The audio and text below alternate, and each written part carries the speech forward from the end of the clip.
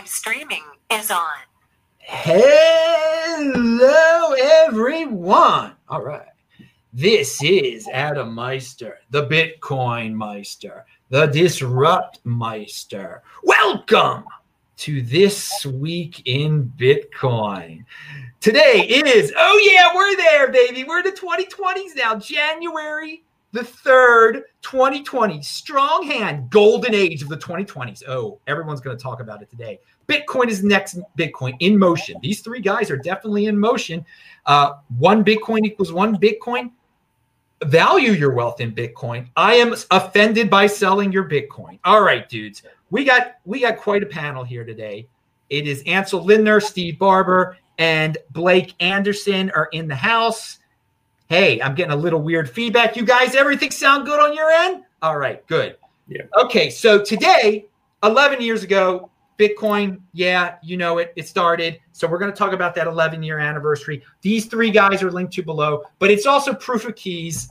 The day everyone was supposed to remove their Bitcoin from exchanges. So we're going to talk about that. I'm gonna start with Blake because he hasn't been on a YouTube show for a long time, and I'm really happy to have him and everything. And you guys are pumped too, so pound the freaking like button for Blake Anderson. But Blake, what's happened today? I hope a lot of people pulled it off. Do you think any exchanges will go down? And what do you think about the larger picture? We're gonna have Bitcoin banks, okay, people. They're gonna have to have proof of reserves eventually. What are your thoughts? Well, it's a good. I mean, you started out with saying one Bitcoin is one Bitcoin, and that's fantastic. Yeah, that's good. But a bird in the hand and two in the bush. I mean, there's some different mathematics going on here. And if your keys are with somebody else, if you really want your Bitcoin to be one Bitcoin, you want to own that Bitcoin. If it's not your keys, not your Bitcoin. So I think that's interesting. Some people said it's not good to do this because pulling all the coins off of exchanges is going to destabilize them, and that's bad. But I don't think that the ideological core of savers that are doing this are going to have that big of an impact that they're really going to upset the exchanges. But I think that it's a great thing to have people not storing a horse ton of value in somebody else's possession. Learn to multi-sig, learn to take your SIGs, learn to back up and transfer and use Bitcoin so that you know how to use it instead of interacting with a company that's using it. Yeah, these are obvious things for us hardcore vets, but we're going to get a lot of newbies into this space in this decade or the 20s, whatever you want to call this. Do you foresee Bitcoin banks getting bigger and bigger, and finally one of them actually doing a proof of reserves, just showing, because it's so easy to do with this blockchain and everything like that? Why can't they do this? Yeah, I mean, I think that we're going to have a Bitcoin roaring 20s. I mean, this is the start of the 20s here, and there's going to be roaring 20s that's going to be fueled by value competition that works at an elemental level. Like I tell people, like, you can buy candy, you can buy bigger things than candy. Like there's a whole list of things that you can buy that get more and more and more expensive, up to real estate and stocks and bonds. And when you get to the very, very top, there's currency. And people are like, what company does Bitcoin compete with? And it's like, they're not that far down on the ladder. They're all the way at the top, elementally competing with other forms of scarcity. Not just other currencies, other forms of scarcity, math-based versus fiat. And I think that like understanding how fundamental that is lets people understand, okay, we probably will see a new roaring 20s, and where it's going to come from is going to be the accountability that comes with these new technologies that we've invented. And so, yeah, I think that banking will definitely have a relationship with these technologies in the future. And I hope that we have the type of banking that is transparent, that serves individualism and doesn't serve collectivism, where it's, give up your rights and we'll make it faster. I hope that we never see that type of attitude take over pervasively in Bitcoin, because that would be really bad.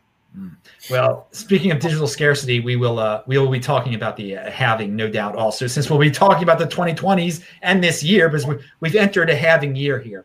Steve, did you remove your Bitcoin from all exchanges? And what's your take on proof of keys, if anything? I haven't used an exchange since Quadriga, and luckily I didn't learn a lesson there, because I never did hold my coins on that exchange. I guess I'm lucky in the sense that I don't have to use exchanges to get Bitcoin. I can just mine it. So from a personal standpoint, I'm lucky in that regard, and I haven't had to hold them on exchanges. and obviously the Quadriga story ended very badly. I was actually recommending Quadriga to people because I used it a few times. It was actually a decent service for Canadians. I was recommending it to people up until, things got a little shady. And I remember I was in a Telegram group and someone was messaging, I think it was a Bitcoin Canada group or something. And there's some messages going back and forth. And I got a little, it made me nervous. So I messaged all my friends that I had, talked about Bitcoin in the past and said, hey, like if you have stuff on Quadriga, and I knew some of them did, get your coins off there. And sure enough, one of my good buddies, he had like half a Bitcoin or something on there. He got it out just before they started like freezing accounts. So that was sort of lucky that I happened to be sort of paying attention that he got his coins. But then actually I found out later, another friend on my ball team, he had left his coins on Quadriga. So now, of course, he's one of the guys, and I guess there's might be a class action suit going on now. But I mean, obviously Quadriga is a good example of, not your keys, not your coins. And as for the whole theme of, like custodial wallets and Bitcoin banks, I think for sure you're going to just see more and more of that. Like, obviously, Bitcoin doesn't exactly scale for, not everything can be on chain. Like, obviously that's why we got the trustless or trust minimized layer 2, like Lightning, but custodial works just fine as well, as long as the reserves are there and they're not being fraudulent. So. All right. But Blake, you were raising your hand. You wanted to add something there before Ansel jumps in. What did you have to say? It's really tough with these exchanges and stuff, because I had a very, very similar situation where way back in the day, whenever I would talk about Bitcoin, if I talked about the price, I would have the Mt. Gox ticker and showing the graph on it.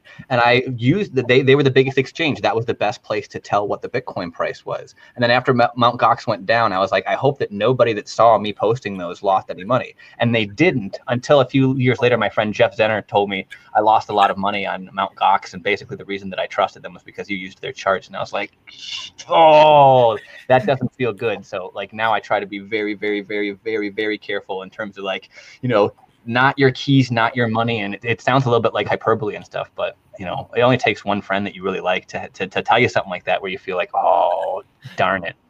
So someone in the chat just said, and dudes in the chat, you can ask questions, type in Bitcoin Meister, do a super chat. And I'm glad this guy said this funny thing. Quadriga dude is in Epstein's grave. Yeah, I mean, it's controversial like that. It's you never know where the Quadriga dude might be walking around actually. Hey, okay, let's go to Ansel on all this. He's held off. He's got some stuff to say here.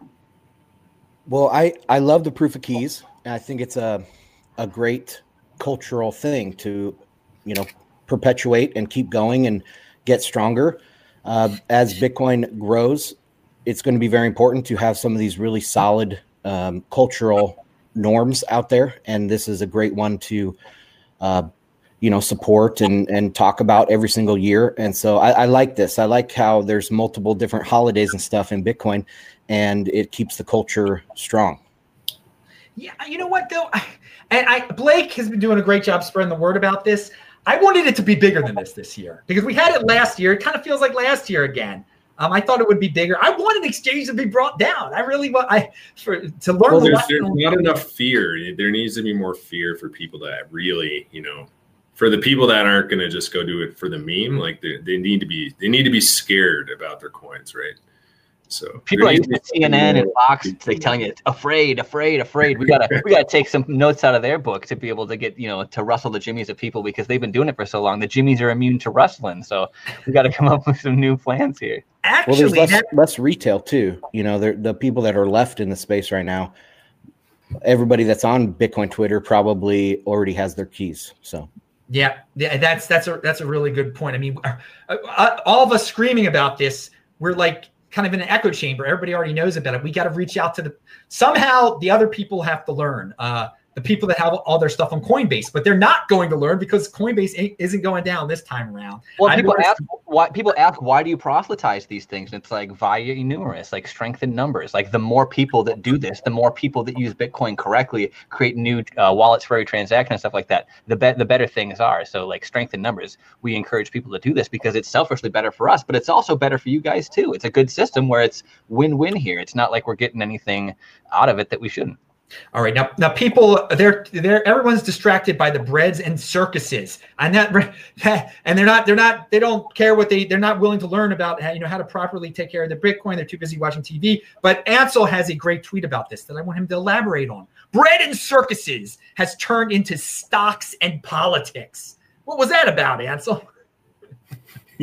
Well, stocks, they're kind of in a melt-up phase, and they're just pumped up by easy money and monetary policy and all that stuff. And that as long as stocks go up, the masses are happy and they're not going to riot in the streets. So that's kind of the circuses, or the bread maybe. And then the circuses is the politics. And that's where, they're just two sides of the same coin yelling at each other across the aisle. And it's all fake. So I thought it fit pretty well.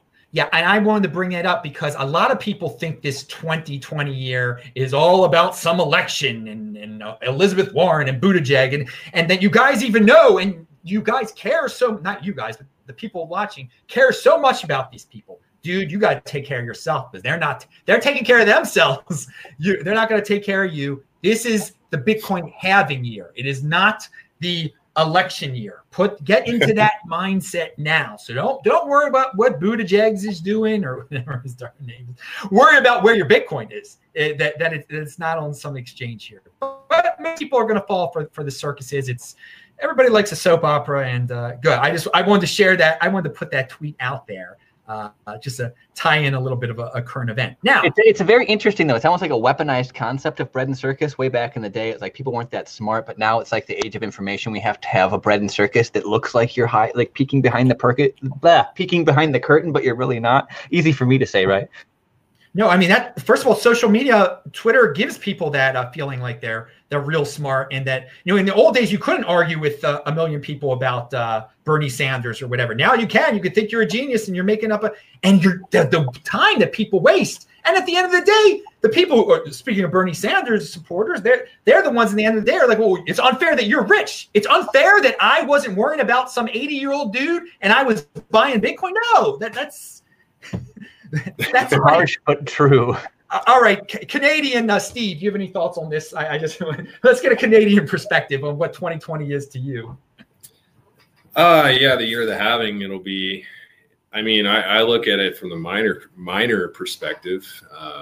My revenue is going to be possibly cut almost in half. So that's going to be an interesting. I mean, obviously, it's not going to be cut directly in half. There's going to be a lot of miners having to shut down if the price doesn't pick up, obviously. So I don't know. I find it really fascinating. The halving is such a shock to the market, and it's going to really reveal a lot about sort of the state of the mining industry. Because you can sort of tell, like right now, we know how much a hash is worth, right? Like there's only so many hashes done in a day, and there's only so much Bitcoin produced in a day. So you can see what a hash is worth. And so once the revenue gets cut in half, and the hash is each hash is basically worth almost half, it's going to be interesting to see who can stay online and at what. You can sort of infer certain electricity costs and that kind of thing. So I look at it, it's going to be pretty interesting, because if you do see a lot of hash power go offline with the halving, like assuming price doesn't change, it's going to tell a lot about what the market can sustain on power costs. So I'm excited because it might make me even more bullish, because if I see a lot of miners go offline and I'm able to stay online, for example, it's just it makes me more comfortable, let's say, investing more capital into mining, for example. So I'm very interested in the miners' perspective on this. I was reading your Twitter feed, and all these guys are linked to below. And you were talking about it being priced in or not priced in. And you also changed your name to have Bear in your name instead of Barber. Yeah. So are you bearish this year? I mean, what are your thoughts on it being priced in? And are you hoarding Bitcoin now? I don't know when I changed my name to Bear, but it is to reflect my sort of short-term bearish outlook on the price and stuff like that. I mean, I've sort of, unlike, I guess the way I differ from what I just referred to as like the halving pumpers is I don't see how it makes any sense that Bitcoin would pump every 4 years, like until, the halvings end in 2140 or whatever.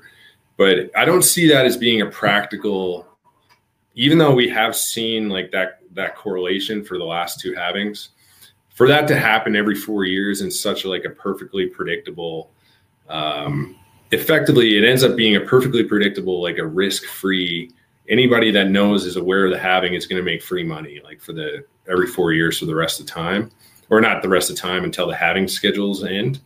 And that doesn't really it's not a rational outlook for me. So the way I look at it is based on the data, I would say that, and based on the way I think about, the economy, I expect that we'll see longer bull cycles and longer bear cycles. So you'll go through, the last bear cycle was actually pretty long. It was, what was it, like 2014 or 2013 to 2015 or 2014-ish to entering 2016. So it was like almost a 2-year cycle.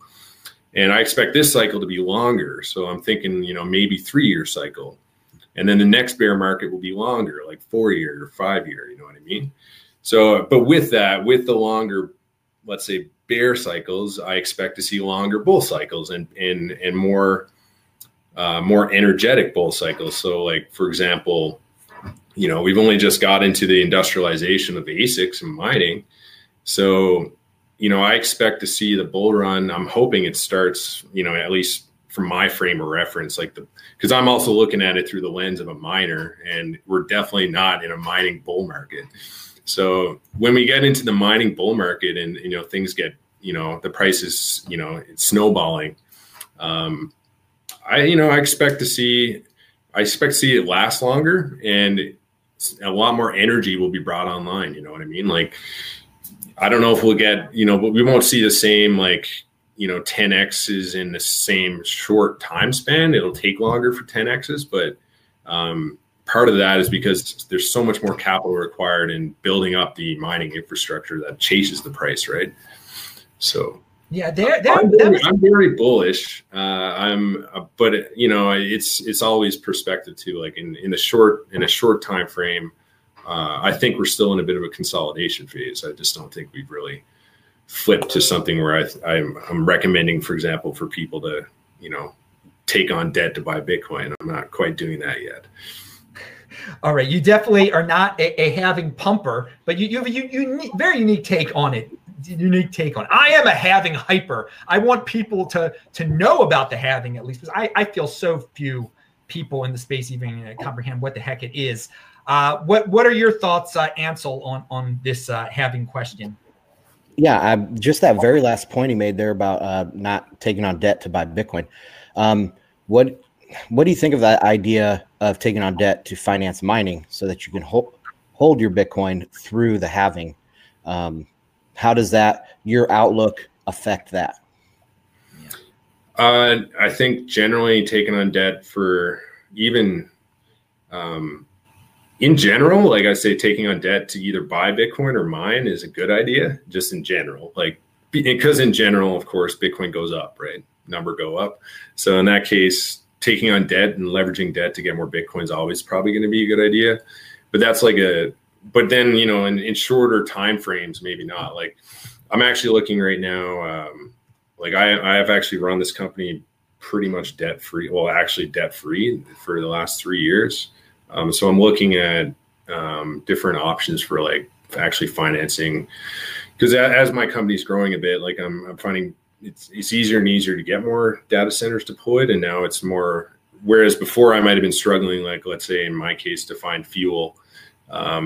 now that I've been finding lots of fuel and at rates that I'm willing to agree to, work with these guys on, getting capital and through debt, I think is the right way to go. So I'm definitely, I'm willing to take on all kinds of debt because mining is a bit of a long-term investment. And if anything, so you're using fuel energy instead of price per kilowatt hour to try to decimate the cost? Well, when I just say fuel, I mean, because I only do natural gas mining with my company. So when I mean like, because my company is a service provider. So I have to I only work with oil companies that, want to work with me. Like I don't go out and pay an oil company for fuel because anyone would accept that if I pay the right amount, right? I don't do that. I look for companies that are stressed and they have a need for me to be on their site. And ideally, I'm not paying anything for fuel. That's actually what I'm trying to do. But and I have several data centers operating that way. So they would have fuel, and you would say, eventually, we can build up your liquidity if you give that fuel to me for cheap instead of just letting it sit and separate. Well, it's sort of like the oil and gas producers don't fucking care about Bitcoin at all, right? And all they want is someone to deal with their gas problem. So I've structured my business in such a way that I can try to be that, business that will go in and deal with their gas problem in a, more advantageously than, let's say, my competitor who might be a flare company, right? So now the problem with that is they don't care about Bitcoin. They don't want to spend their money on Bitcoin machines. So that means someone has to, and that has to either be me or someone, a third party, because we sell to third parties and operate for third parties too. So when it comes to, if I get a big oil company, I have a few right now that are that have been trialing our units, and it's looking like we're going to do bigger contracts. So when those bigger contracts come through and they say, all right, Steve, we'll commit to 100 engines, for example, this year, I need to go finance that, right? And I can't exactly finance it myself. So that debt is a critical part.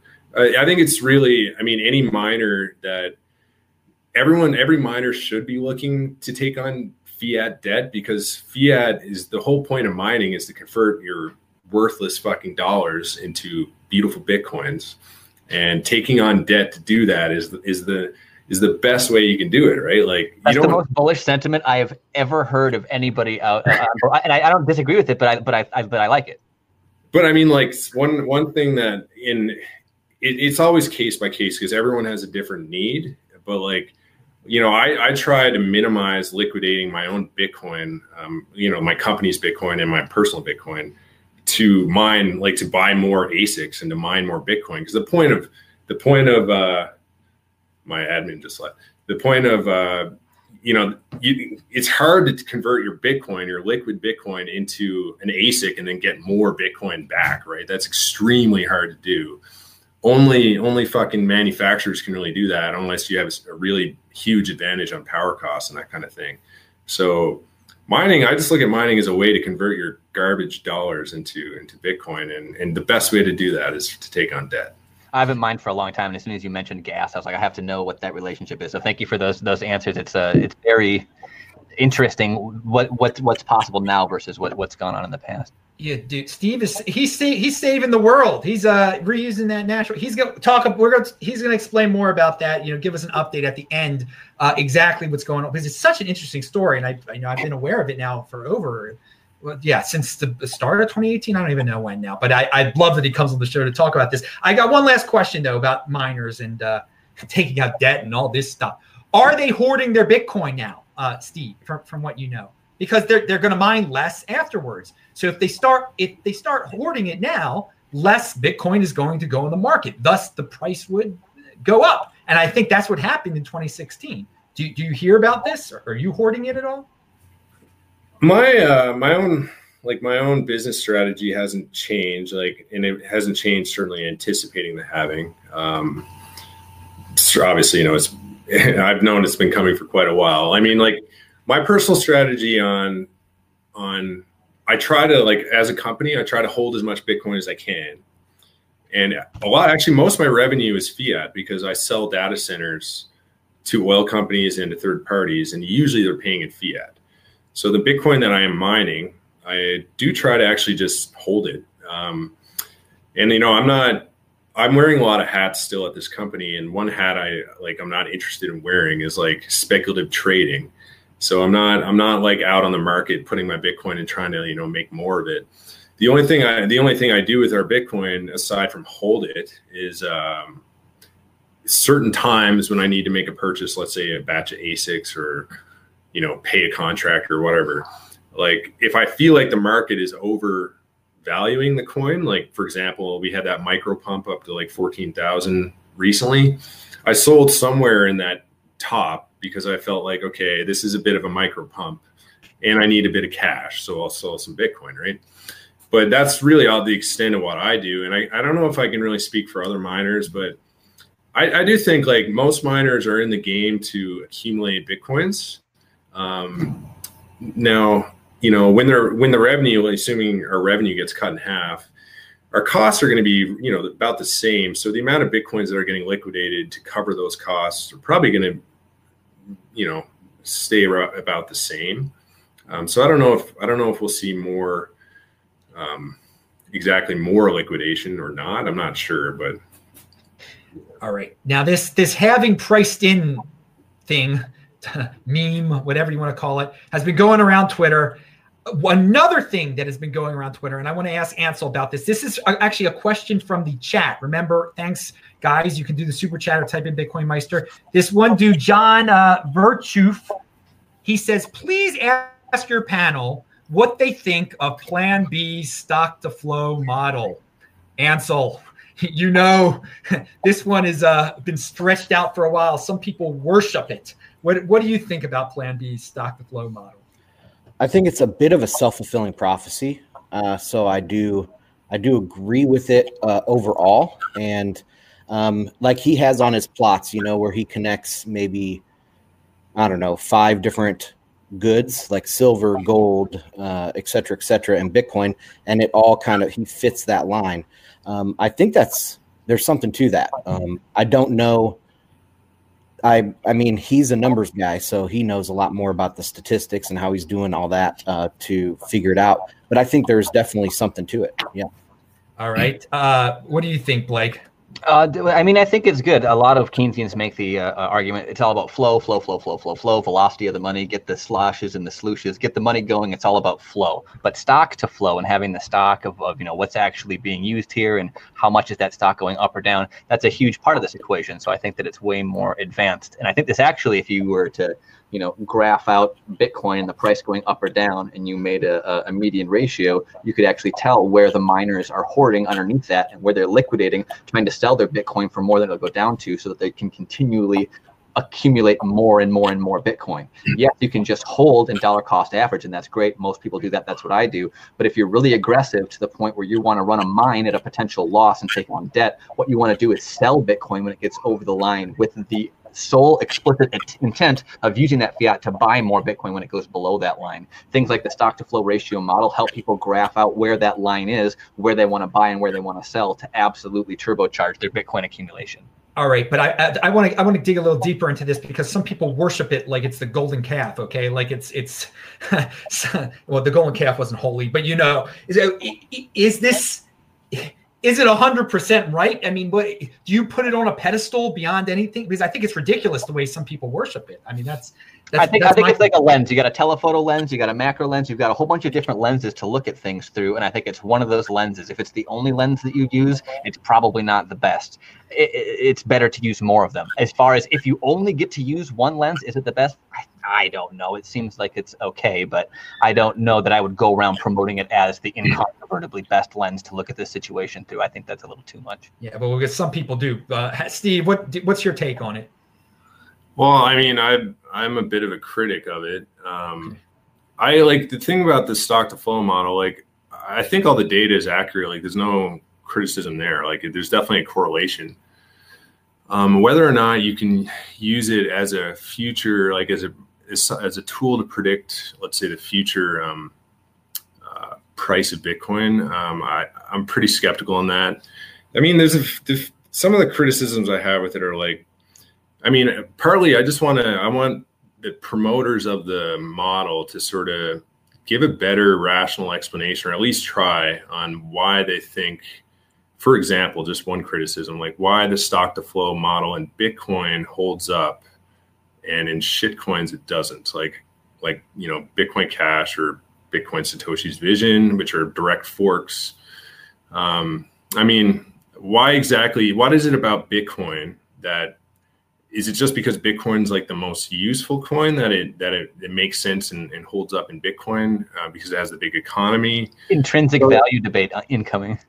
Yeah, and I mean, I think the major thing I don't like about it is even in Plan B's like paper, the original post that got really popular. What does he say? He says he has a section on it saying that scarcity drives value. And that to me doesn't really make any sense, because Bitcoin isn't scarce because it has the stock to flow ratio path that it has, and obviously eventually, according to the stock to flow model, because it only considers new coins as flow, once there's no more halvings and there's no more Bitcoin issued, it becomes undefined, right?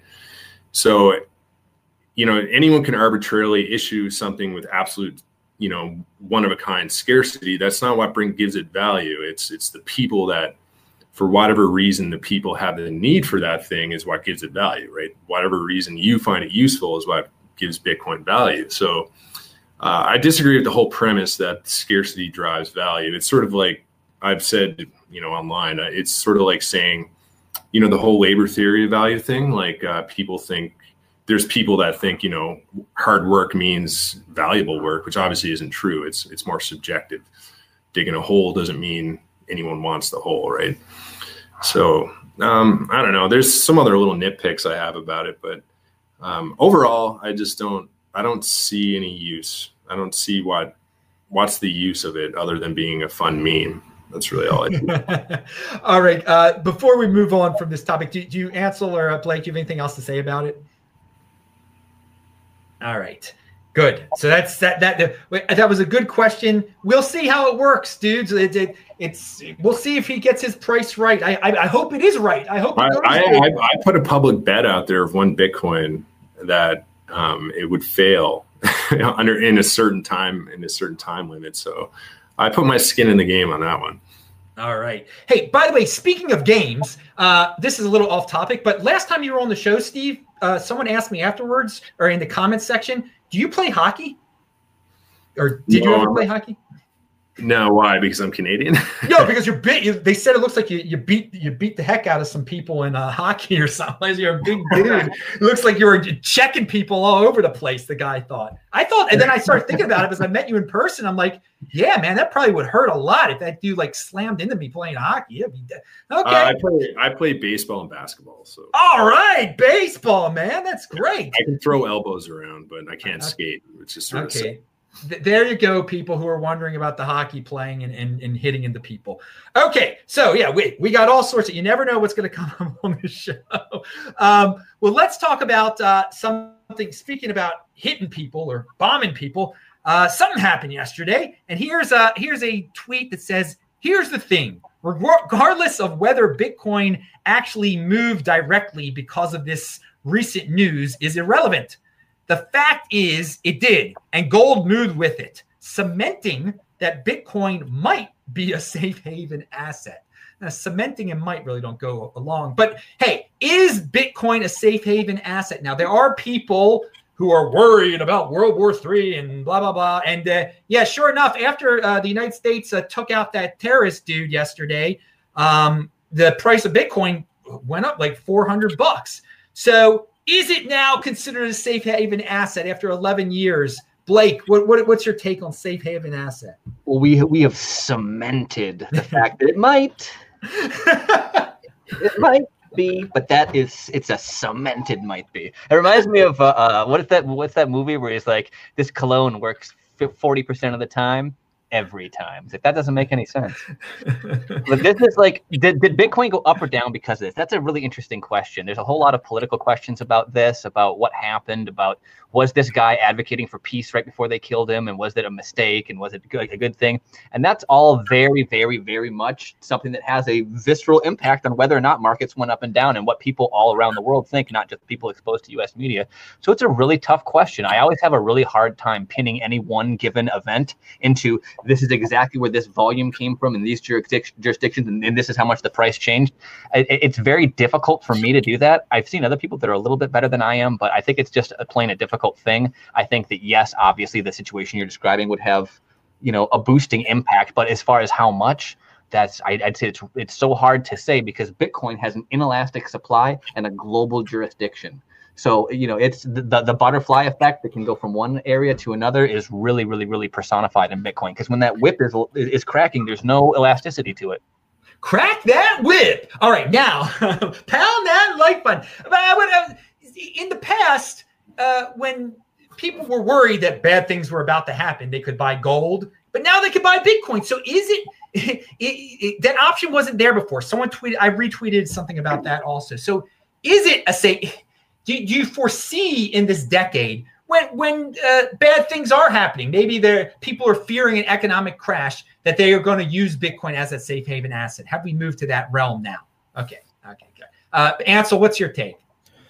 Well, I think, it definitely will be a safe haven, and it is for some people now, of course, but I don't think anything over a 24-hour period is going to affect people's available capital to buy Bitcoin. I think it was just market makers that, it was an excuse. It made pumping the easiest direction to get liquidations and to wreck people.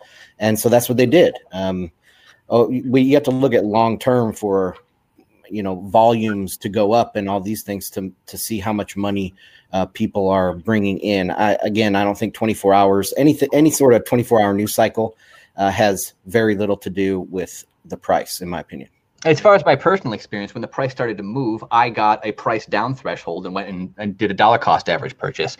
I have a bias. I only know what I do, but I assume that a lot of other people did that as well. They might not have, but in terms of what I think made the price happen, I think that it hit that down threshold and then bounced off of that number. But the geopolitics do come into it. It's way more than a zero impact. I think it was just the BART trend, wasn't it? It wasn't just another. We had the little dip the other day, and it bumped back up, just like the Bart Simpson. And what do they call that? They call that institutional trading manipulation, when those things come into the markets and do that. Yeah, of course. Let's talk about. I don't believe in instant trade. Someone's got a quote out there. Now, by the way, we've entered this realm of the 2020s. There was somebody that had a loud mouth that said that he could crack SegWit, or that he had 1 million Bitcoin he was going to dump on the January 1st, 2020. And the dude was a total liar. So that people even believe such a person in the first place is unbelievable to me. I thought the courier got stopped in a blizzard, didn't he? Who knows? Who knows what the latest excuse is? But so now that that's out of the way, that SegWit isn't getting cracked, and somebody didn't have 1 million Bitcoin, and there wasn't some toilet trust or whatever it was called. There's new FUD for this 2020s. We're going to have to go through some new FUD.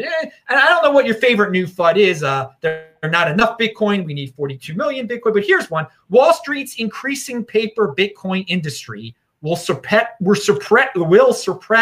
the real Bitcoin price for years to come. Okay, so they're scapegoating Wall Street. They say Wall Street has the ability to print out paper Bitcoin, and that's going to ruin everything, and we should just get out of Bitcoin. Steve, what's your take on that? Can Wall Street make paper Bitcoin and suppress the price? Or are we all doomed? I guess there's a lot of people that worry about manipulation. What was it? There was like a theory that was it backed, or one of those derivative exchanges, like that the whole point of that would be to suppress Bitcoin, right? I've heard it all. Yes. I mean, I don't think I'm really qualified to comment, but I don't see Bitcoin doesn't seem to be the kind of asset class that you can easily manipulate. Because really to do that, I think you ultimately have to have some kind of control over the supply. And I don't think they have that control, or they have a chance of getting that control. But no, I certainly wouldn't buy into that garbage. All right. It's garbage to me too. Ansel, what do you think? Well, they can manipulate gold and stuff because they own all the gold and it's all locked away. You know, they dig it out of the ground so that they can put it back in the ground. So it's paper market can very much manipulate the gold price, I think. But they still have the miners, the gold miners and the Bitcoin miners that if the price was manipulated too much down, you know, we wouldn't see this constant increase in hash rate all the time. And so it's very hard to see how the price could be much, you know, different than it is right now today through their manipulation. Blake, any thoughts on possible Wall Street manipulation in the 2020s? Yeah, I mean, I can't remember if I was on a panel with Caitlin Long about this. I think that I was, but now I can't remember. So people are going to go back and they'll be like, you just watched her videos. You were never on a panel with her, which might be true. In any case, her stance on rehypothecation, I think, is really, really interesting. And rehypothecation means when you've got something and you're supposed to be holding it and then you lend it out on the side. One of the parallels that people draw is that there was like 33-to-1 lending in 2008 when the banks collapsed and stuff like that. It was really hard for the banks to collapse. They thought it wasn't going to happen because they have a lot of control over currency. Just like gold, there's a lot of control involved. So people do things that, you know, that they can get away with. They pinch both ends of the system, then they go in the middle and they do things that they wouldn't normally be able to get away with. In Bitcoin, it's not very easy to pinch both ends of the system because if you rehypothecate and the price jumps up a lot, you have to be somebody that is important enough to be in charge of that much money and dumb enough to make it so that the rug can be pulled out of you in such a visceral way that you'll go upside down. But with enough money, you know, the backing of the Federal Reserve, I don't want to call this completely and totally impossible. So it's a very, very interesting thing. If they go about this at scale with the full help of the Federal Reserve and the rug gets pulled out from underneath them, that's also a very interesting scenario to consider. So we have to think about, are these discrete little bucket shops going to rehypothecate and then die? Or is there going to be this big monolithic effort to do it? And is that going to succeed or is it going to die? Well, I don't see it succeeding. It's a global jurisdiction. That would be really hard to corner for people in the US. So the entire thing is very, very interesting. But the way that the incentives are aligned to destroy the system would be so inherently anti-pragmatic that I can't ever see that happening. All right. I think ultimately too, like if they want to, if that's the goal, to suppress the price, and I mean, the price is a reflection of the utility, I guess you could say, of the network to the people in the network.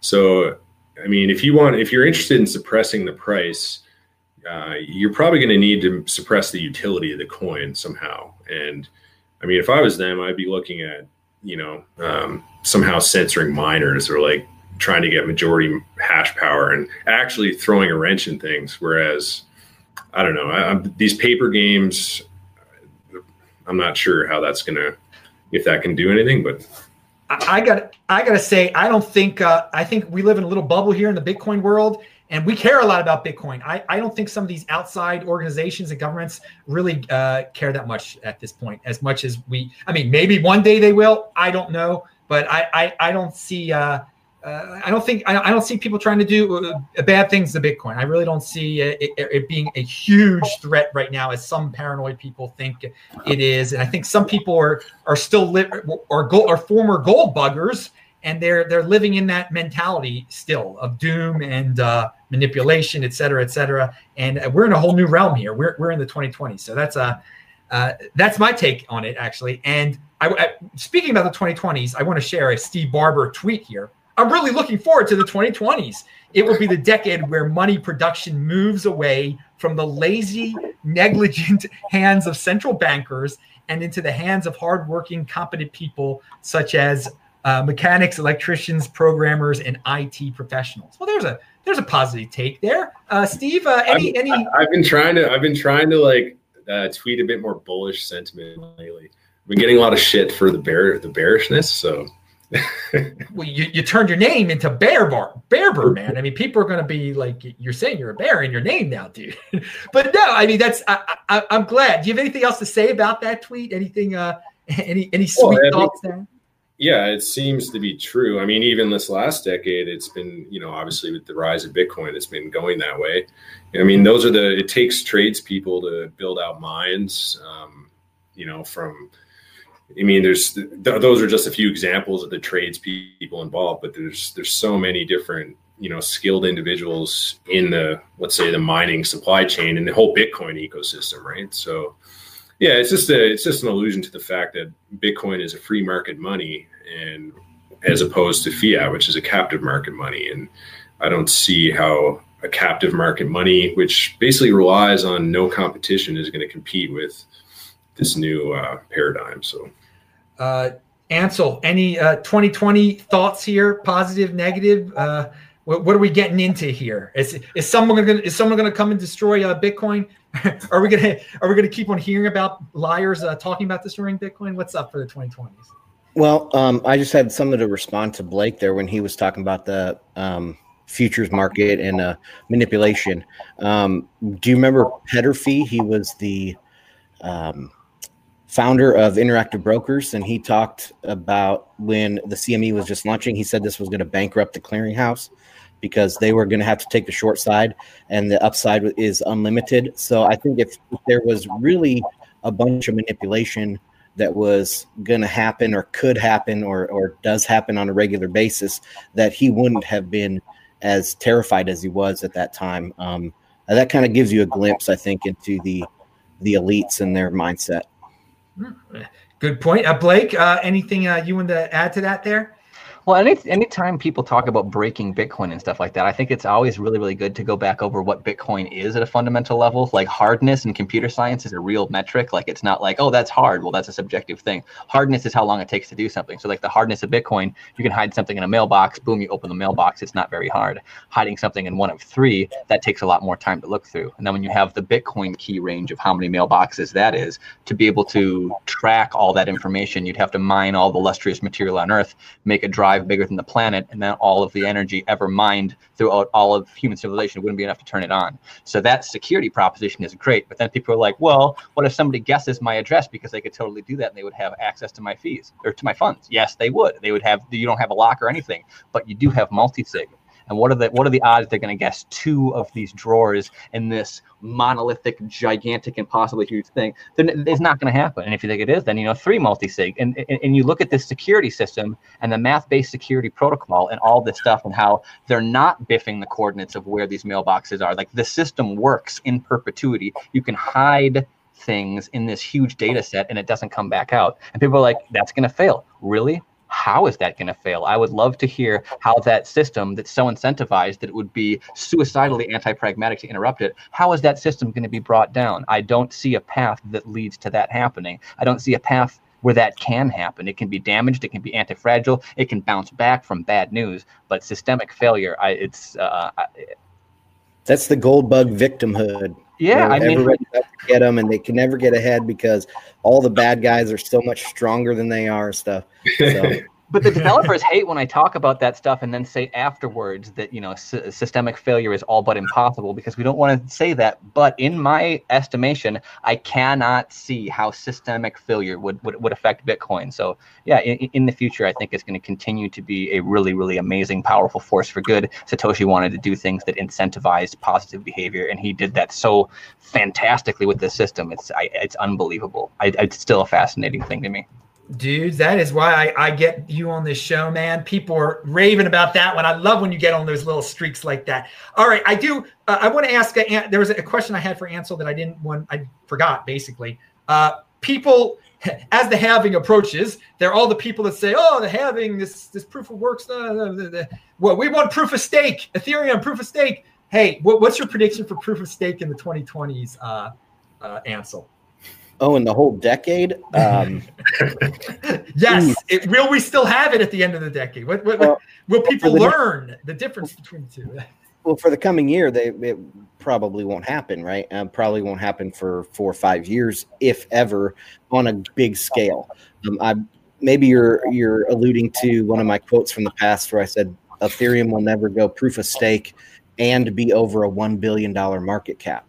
So I think that could also happen. Like they could successfully go proof of stake. It would just be a non-event because they're so tiny. I think it might have a niche use case, but it doesn't have a global network use case, in my opinion. All right. Well, since we're talking about mining, Steve Barber, give us an update on what's the news over there. Okay. Well, first of all, I second everything Ansel just said. Proof of stake is fucking really stupid. So dumb. I mean, I'm obviously as biased as you can get. My business is based on proof of work, right? But yeah. Oh God, it's just crazy that you can just. It's like you can keep delaying this project. You can keep delaying implementing it over and over again.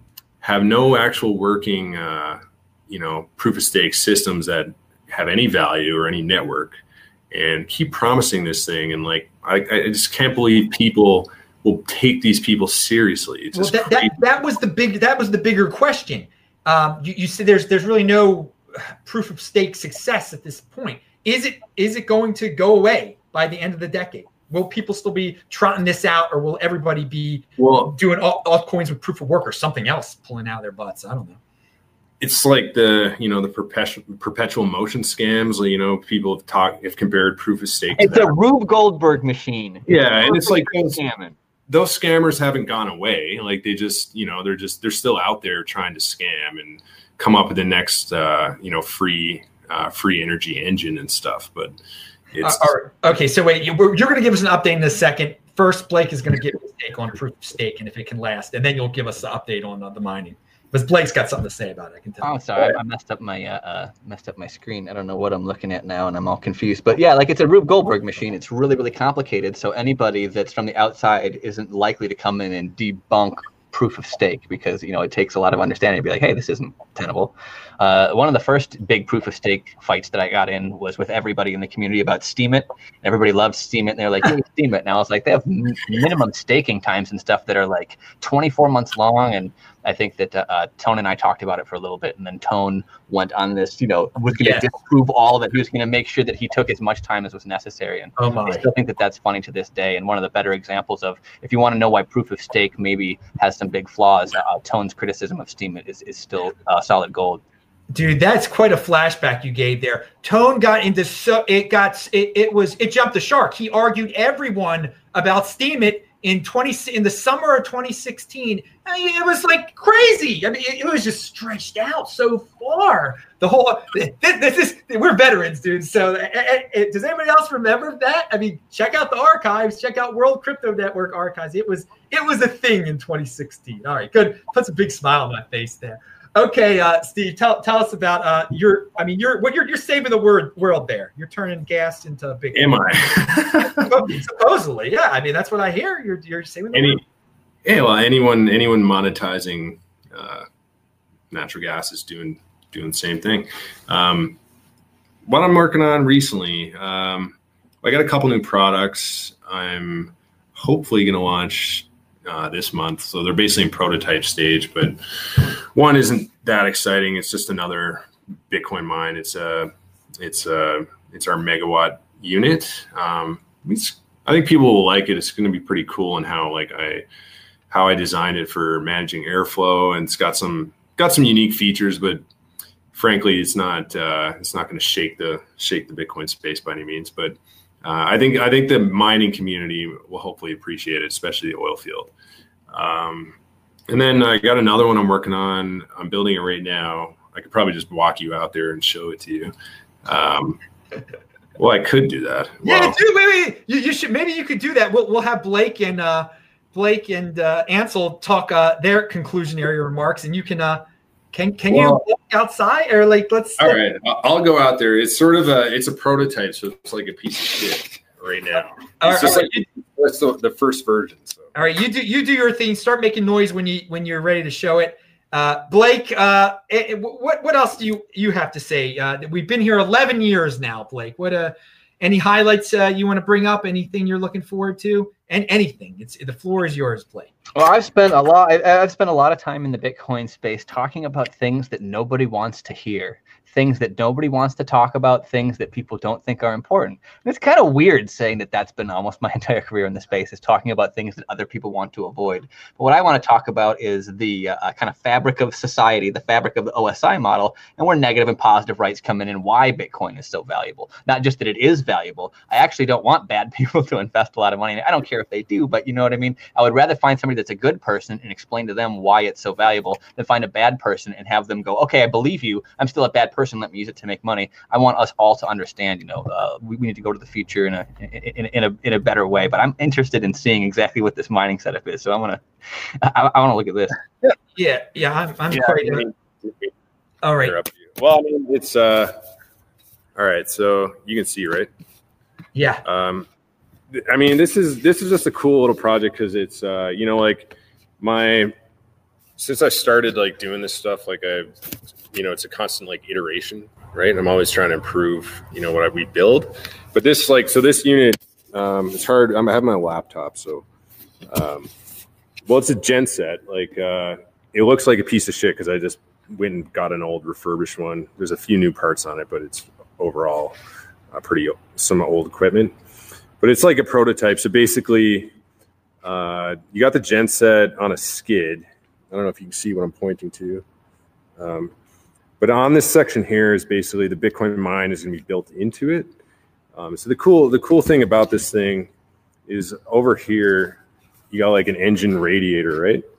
And so that's going to be in control of all the airflow. So basically, the engine and mine are all in one. I mean, I've done this kind of thing before, but the unique thing, and I've really shrunk it down, like reduced the costs, and effectively, the engine does the work of the airflow. So basically, it's a pretty cool product when you think about it, in that you got power generation and power consumption all in one box. Like it's pretty unique that way.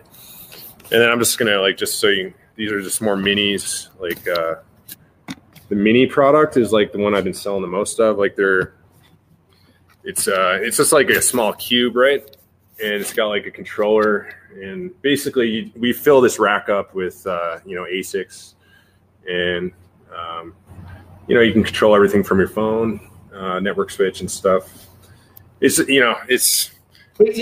that again, but hold the computer just steady. Just don't move the computer, just like, or real close, because it looks like it's sorry. Yeah. Right, digitized a bit, and the closer view might help. There, now I can see what it's made of in there. Yeah, right in there.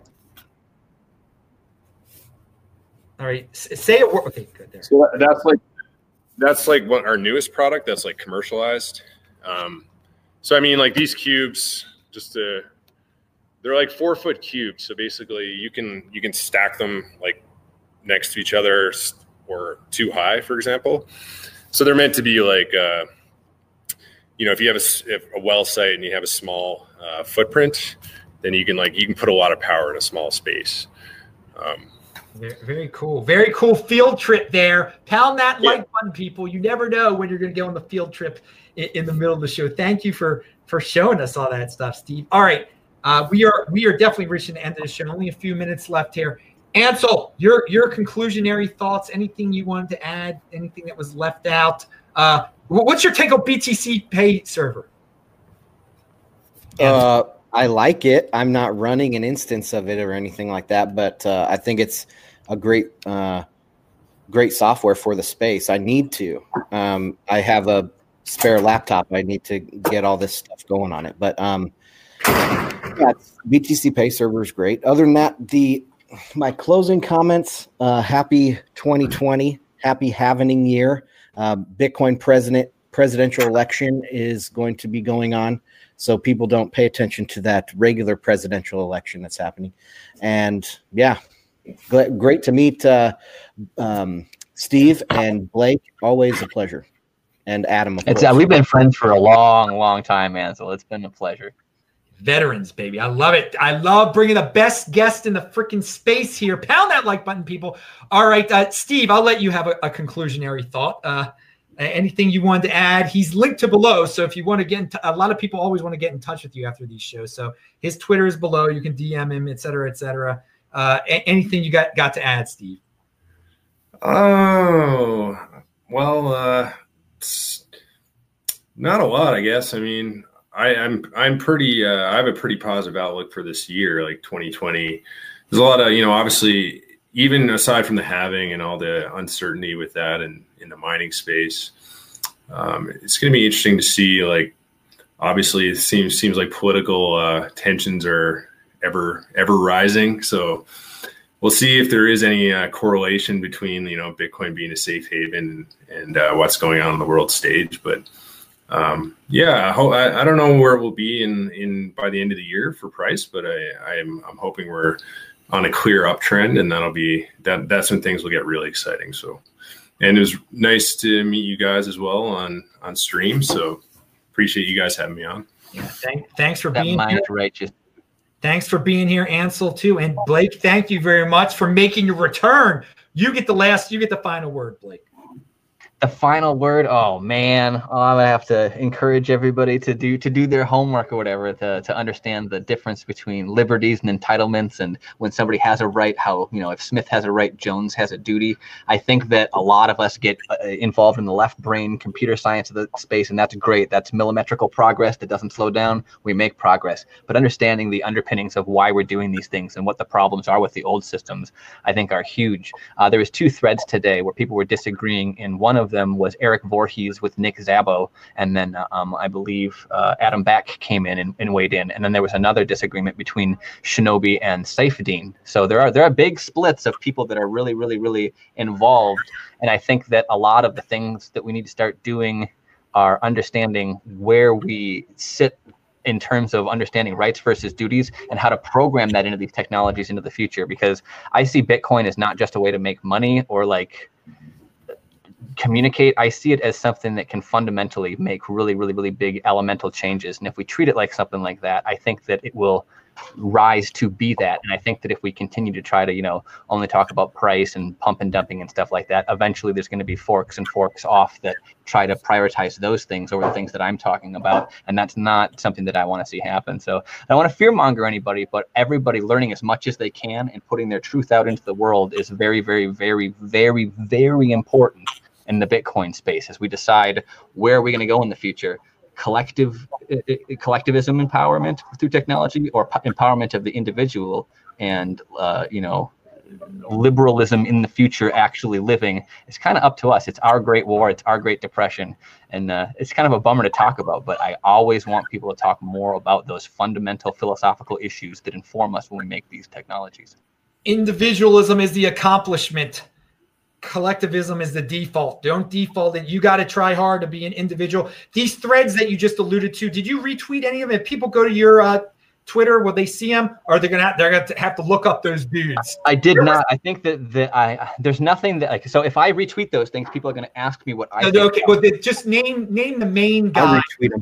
Oh yeah, you can. So Nick Szabo tweeted and Eric Voorhees retweeted. So if you go to Eric Voorhees and you go to his tweet, he responded to what Nick Szabo said. Then there's a whole thread there, and Adam Back replies at some point. So okay, that's a good recommendation there, guys. Go check out Eric Voorhees' thread, Eric Voorhees' Twitter feed. I definitely do not agree with a lot of the things he says all the time. So that there's something, you'll get some different thoughts that you don't usually get here. But in conclusion, the reason I didn't retweet it is because and eventually I'm going to do a discussion with some other people about this, and it's going to take a while. There's a lot to discuss. So I think that discussing this type of thing on Twitter, even when you break up your tweets, it's kind of like discussing physics theory and hand gestures. You don't get somebody's voice going up and down, or somebody saying, I understand the way that you feel. I don't want to hurt people either, but this is the way that things are best. I think those conversations fall apart on Twitter very, very quickly, but I think that they're important to have. So very good. It's a deep discussion, people, and that's why Blake's on the show. He brings the deepness here. Okay, everybody, that is the end of the show. Thank you, guest. Thank you, everybody in this chat. Thanks for everything. Hey, we're in we're in the 20s. It's a new year. Be positive, people. I'm Adam Meister, and it's happy 11th birthday, Bitcoin. I'm Adam Meister, the Bitcoin Meister, the Disrupt Meister. Remember to subscribe to this channel, like this video, share this video. Check out the links below. Pound that like button. Bang that bell button. Shabbat shalom. Everybody, new show here every day. I'll be back Saturday night.